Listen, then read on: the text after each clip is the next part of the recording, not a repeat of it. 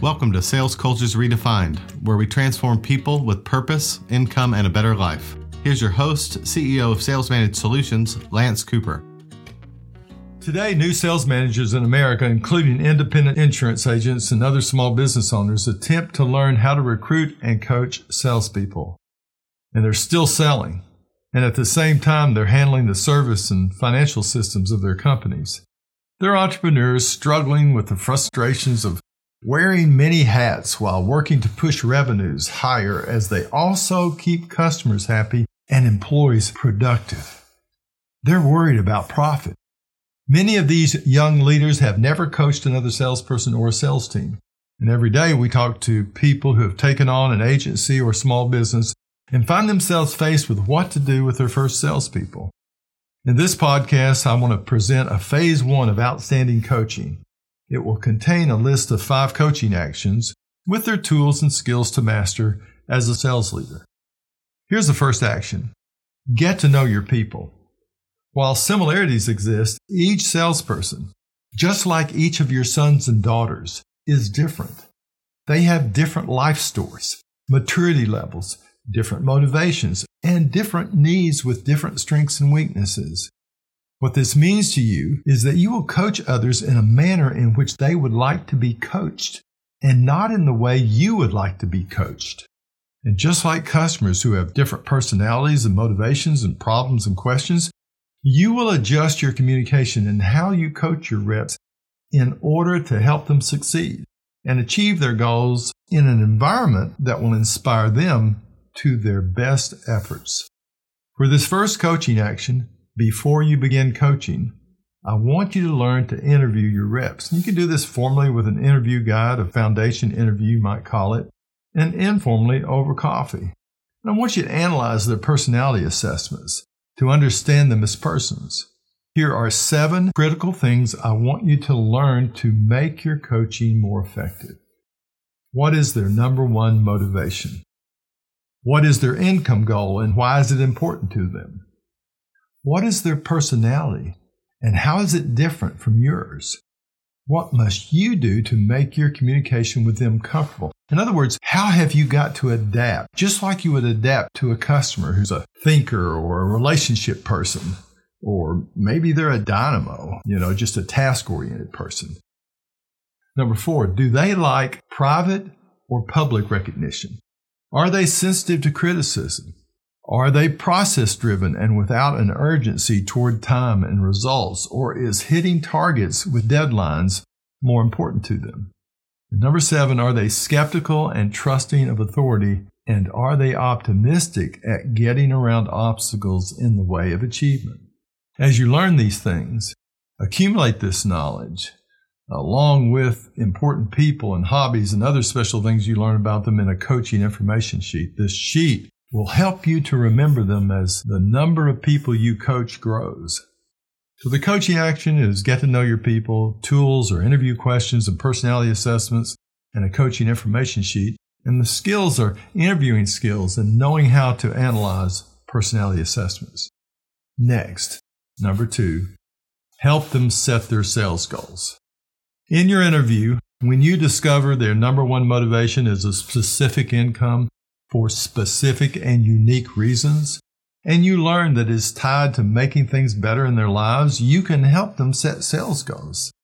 These sales goals, when reached, will help them achieve what they want with a precise and needed income amount. For example, paying off debt at a certain rate, getting a house, or increasing their savings to an amount each year. On the other hand, some of the reps you hire will want to beat others. And if you sell, they will want to beat you.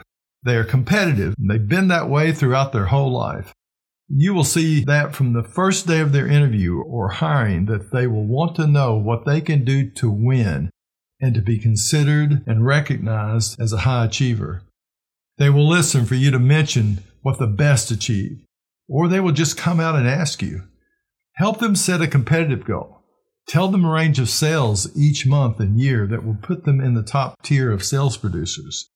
Finally, in some sales organizations, servant-oriented technical types who know their products and services well may have enough conscientiousness and enough of certain personality traits to move into sales.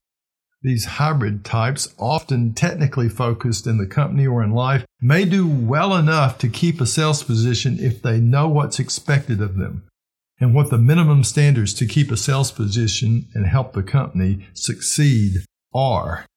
They are usually real and believable, but if they do sell at or above the minimum, they will need you to tell them your expectations of them and for you to give them their goals.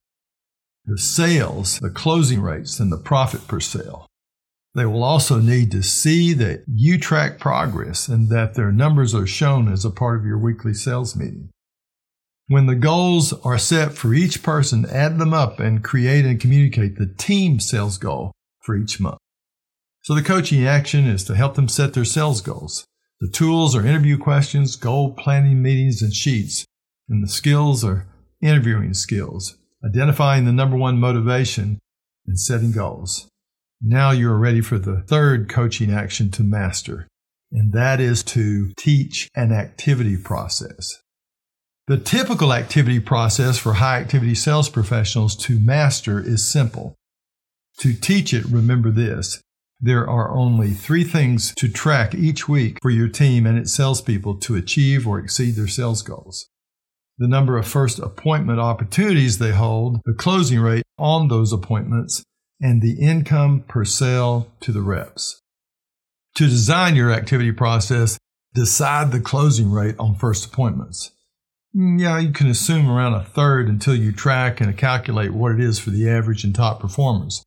And also decide what the rep income per sale will be by calculating what the average profit per sale will be and what you will share of it with reps. Finally, with these key numbers, it is easy to determine the number of appointments that must be held at a certain income to achieve a minimum sales level per rep and to help each person achieve the goals they have set for themselves, whether competitive or income focused. Help each rep understand their monthly number of appointments, closing rates, and income per sale to achieve what they want. Coaching action, teach an activity process. Tools, goal sheet, activity sheet, closing rates, income per sale, appointment rates. Skills, learning to do the math for critical sales activities. When you have this third coaching action completed, then move to coaching action number 4, which is teach a sales process. A face-to-face sales process. What a rep does step by step in their first appointment. If held in the office, it will start with initial rapport building moments. If held in a home, it will start when driving up to the home. And all excellent and consultative sales processes start with an initial contact step, where there are moments of introductions, an agenda, and rapport building. They then teach the sales reps to transition into a listening and discovery step with pre-prepared questions. 12 to 15 open-ended questions designed to help both the sales rep and the customers understand the needs to be filled and the problems to be solved by a product or service. After getting agreement to these, the rep then moves to a customized presentation where he gives advice or does a demonstration which explains the solution. As the rep allows customer feedback during his advice, concerns and questions and fears and their answers and the solutions are also addressed prior to asking the customer to make a decision.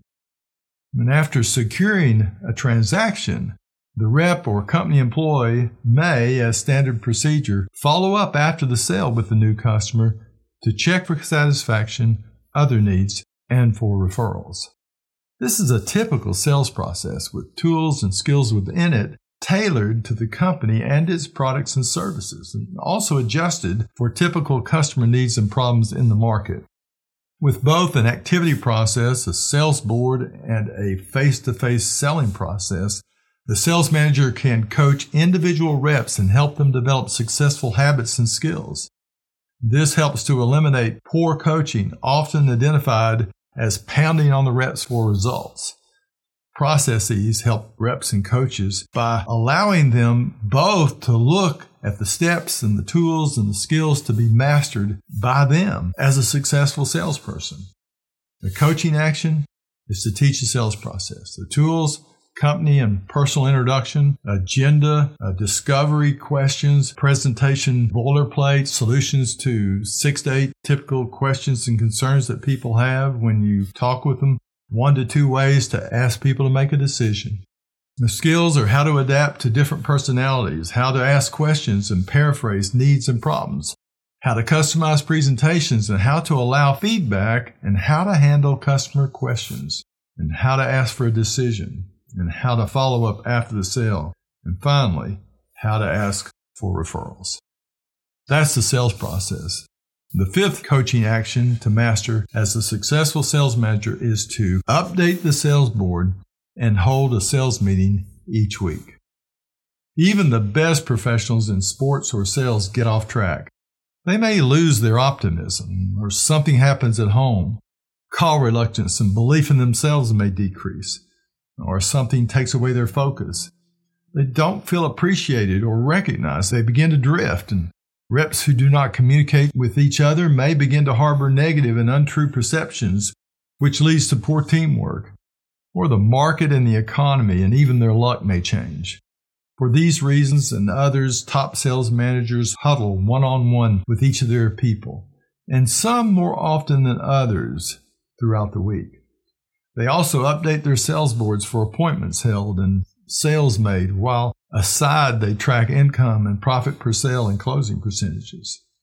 Doing these things each week gives sales managers things to celebrate with the team and its reps, and it helps to create urgency to correct skills or appointment rates in a timely manner that helps keep everyone on track to goal achievement. It also helps provide needed optimism, encouragement, and individual and team appreciation, a triad of emotional factors that, when paid attention to, increases sales levels and helps to keep them at consistent and acceptable levels. The coaching action, the 5th one, update the sales board and hold a sales meeting each week. The tools are sales boards and a meeting agenda, and the skills are how to sit down and hold one-on-ones and how to conduct a weekly high-performance sales meeting. If you are a new sales manager or one that has worked hard but without training or mentoring, I want you to know that the 5 coaching actions with their tools and skills will increase your sales and your confidence as a coach and sales manager. They will work together to take away your frustrations with a very important part of what you do, sales management and coaching. You will be happier. The reps that want to perform will be more successful, and the customers you serve will refer more business to you. By the way, the reps that don't want to perform, you'll find out about them pretty fast. You see, you have what it takes to improve and get better. And if we can help, please reach out. You have just listened to Sales Cultures Redefined. Subscribe to our podcast on iTunes or Google Play, and we'll see you at the next episode.